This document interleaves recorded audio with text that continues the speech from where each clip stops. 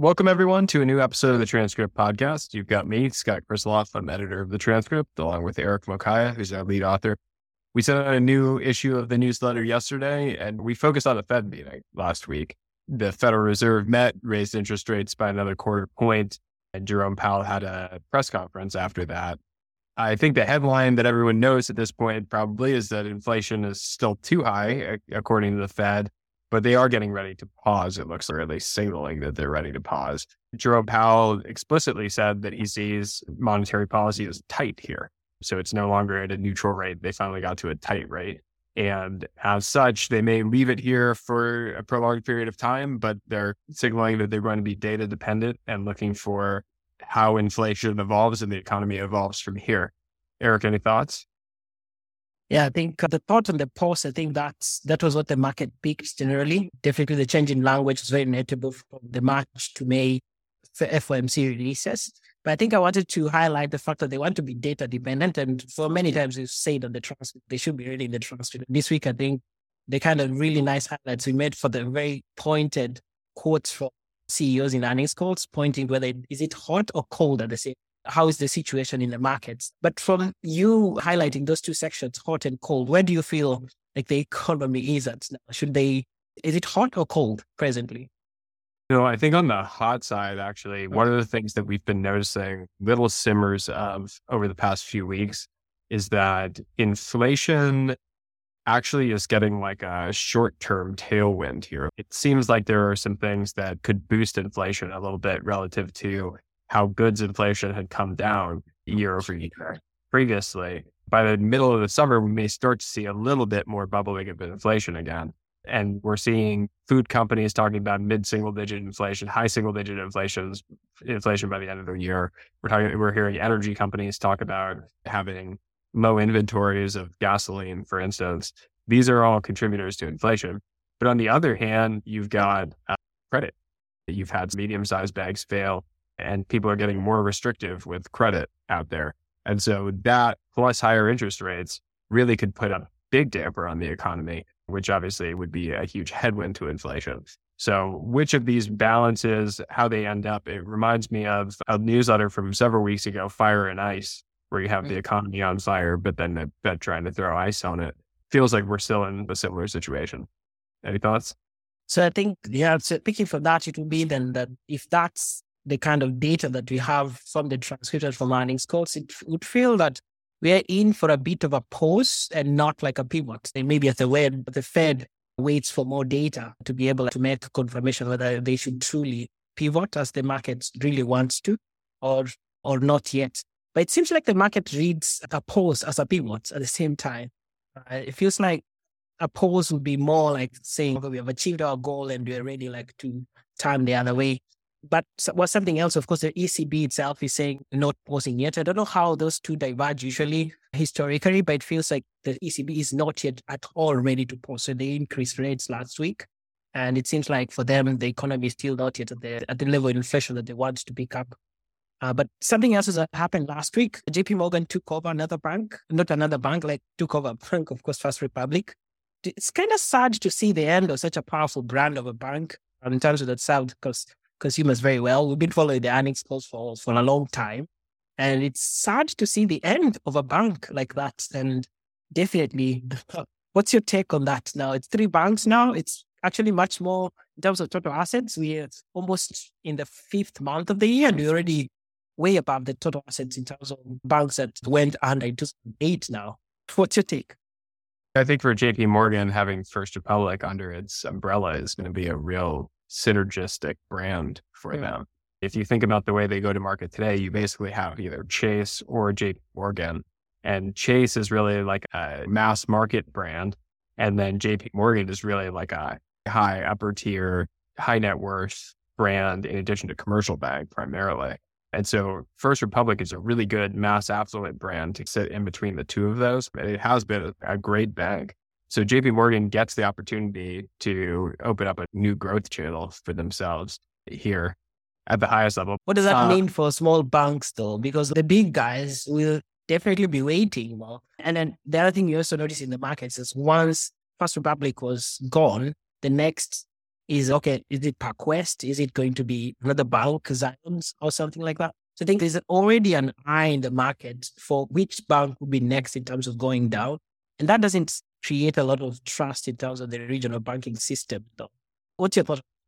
Yeah, I mean, I think bank investors are very well trained now that the second that there's any instability at a bank, the regulators will come in, wipe out equity holders, and force a sale of the bank. And so it's really hard to be an investor in any bank that is remotely troubled. And so if you look at Western Alliance over the past week, or what is PacWest is the other one that seems to be in the crosshairs. Playbook, it's going to be pretty hard for these banks to stand on their own 2 feet and be allowed to just play out the storm. And so investors will test them, push them as far as they can in order to see whether they'll be able to survive it or not. And maybe tapping into your experience in banking, and I think being a bank analyst, how does this compare to 2008 in terms of banks that are failing? Did the Fed and maybe the FDIC stepped in this much to save like banks as much as this now? No, the environment changed a lot in 2008. Between the start of the banking crisis really started in like the summer of 2007 until the height of the banking crisis in the fall of 2008, and then didn't really resolve in the end until like first quarter of 2009. And throughout that time, from summer of 2007 until fall of 2008, we used to talk about moral hazard. We used to talk about the government stepping in, bailing out banks, and what that would do to capital markets if people thought that the government would bail them out. And so actually the long unwind of the banking system was heavily dependent on the government not stepping in, was taking like a laissez-faire approach to the banking industry. And then in the fall of 2008, then when things started to get really acute, then the government changed the way that it was thinking about it with TARP, et cetera. And then by the first quarter of 2009, the government took a very aggressive approach in making sure that bank stress was being resolved. Quantitative easing obviously started in that first quarter of 2009. And so we're living now in a world where regulators have trained us based on that financial crisis to expect swift action. And in some ways, that's actually creates more pressure on equity values for these banks.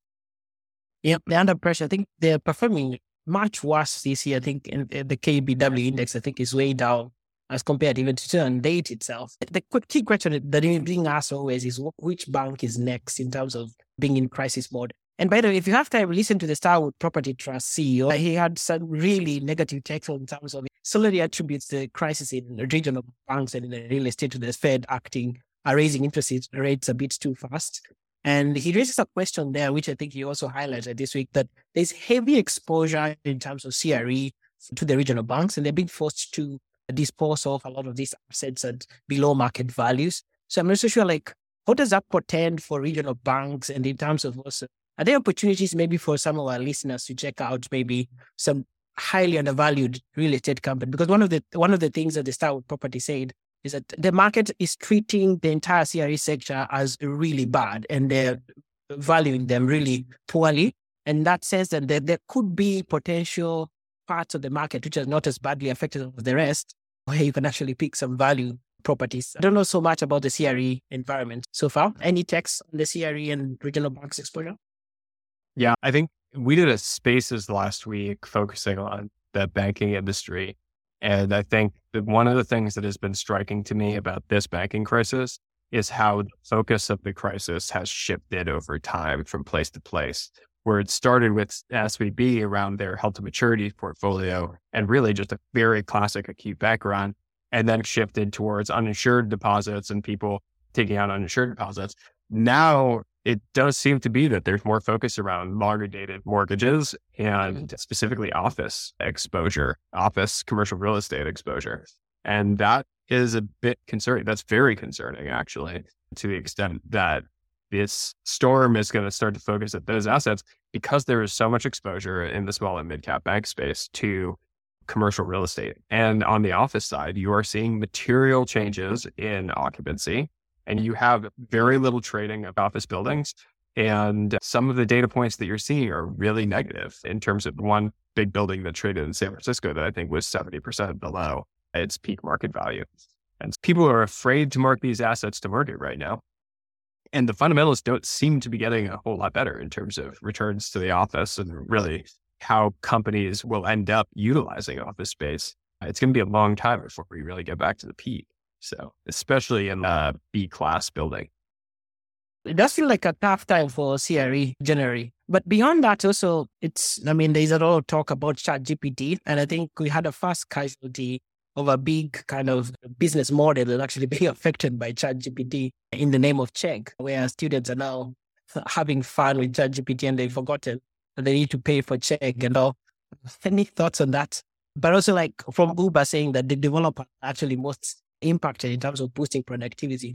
And I think it's something that we were talking about before we started the podcast was that I myself find now ChatGPT very useful in terms of augmenting what you're doing at the transcript very easily so that you can, it doubles up, it creates more efficiency in terms of being able to quickly search, quickly summarize some things. And at the same time, use your knowledge and experience to complement these skills to be able to perform at much more efficient levels. I think that's what I'm seeing from my personal experience in terms of ChatGPT and AI so far. Any thoughts on that? Yeah, I think it's the first thing that we're picking up where it's very clear a company is in the crosshairs that's a public company, but I don't think it's going to be the last. I think this is part of the natural adoption and creep of AI into the economy. This is a big wave. You can't afford to miss it, so to speak. So let's end maybe the podcast with a bit of a chat on Berkshire Hathaway. This weekend was a big weekend. And the Oracle of Omaha was hosting his annual party. For me, it is outstanding, though, to see that he's filled an entire stadium of people. I see that in football and soccer matches. I don't see that in investing. It shocks me. And the variety of questions, people from all over the world, like all of them, kids from 14 to 80, people to 90, 95. It's impressive how he has managed to influence an entire generation of investors into the mode of value investing. I think it's remarkable from my perspective. It's certainly remarkable. It's very interesting and especially surprising considering that value investors have gotten crushed over the last 15 years. So Don't say that. Don't say little that. money in value investing in the last 15 years. Buffett is an icon unto himself, but yeah, lives. Yeah, it does. It does keep living. And hopefully one of these days we get to Omaha myself before anything happens to our Oracle. That said, thank you so much for joining us on the Transcript podcast this week. If you're new, please subscribe and do share the transcript. Really appreciate your feedback and comments and very valuable insights on helping us keep growing. Thank you so much. And see you again next week as we continue with key quotes from earnings calls.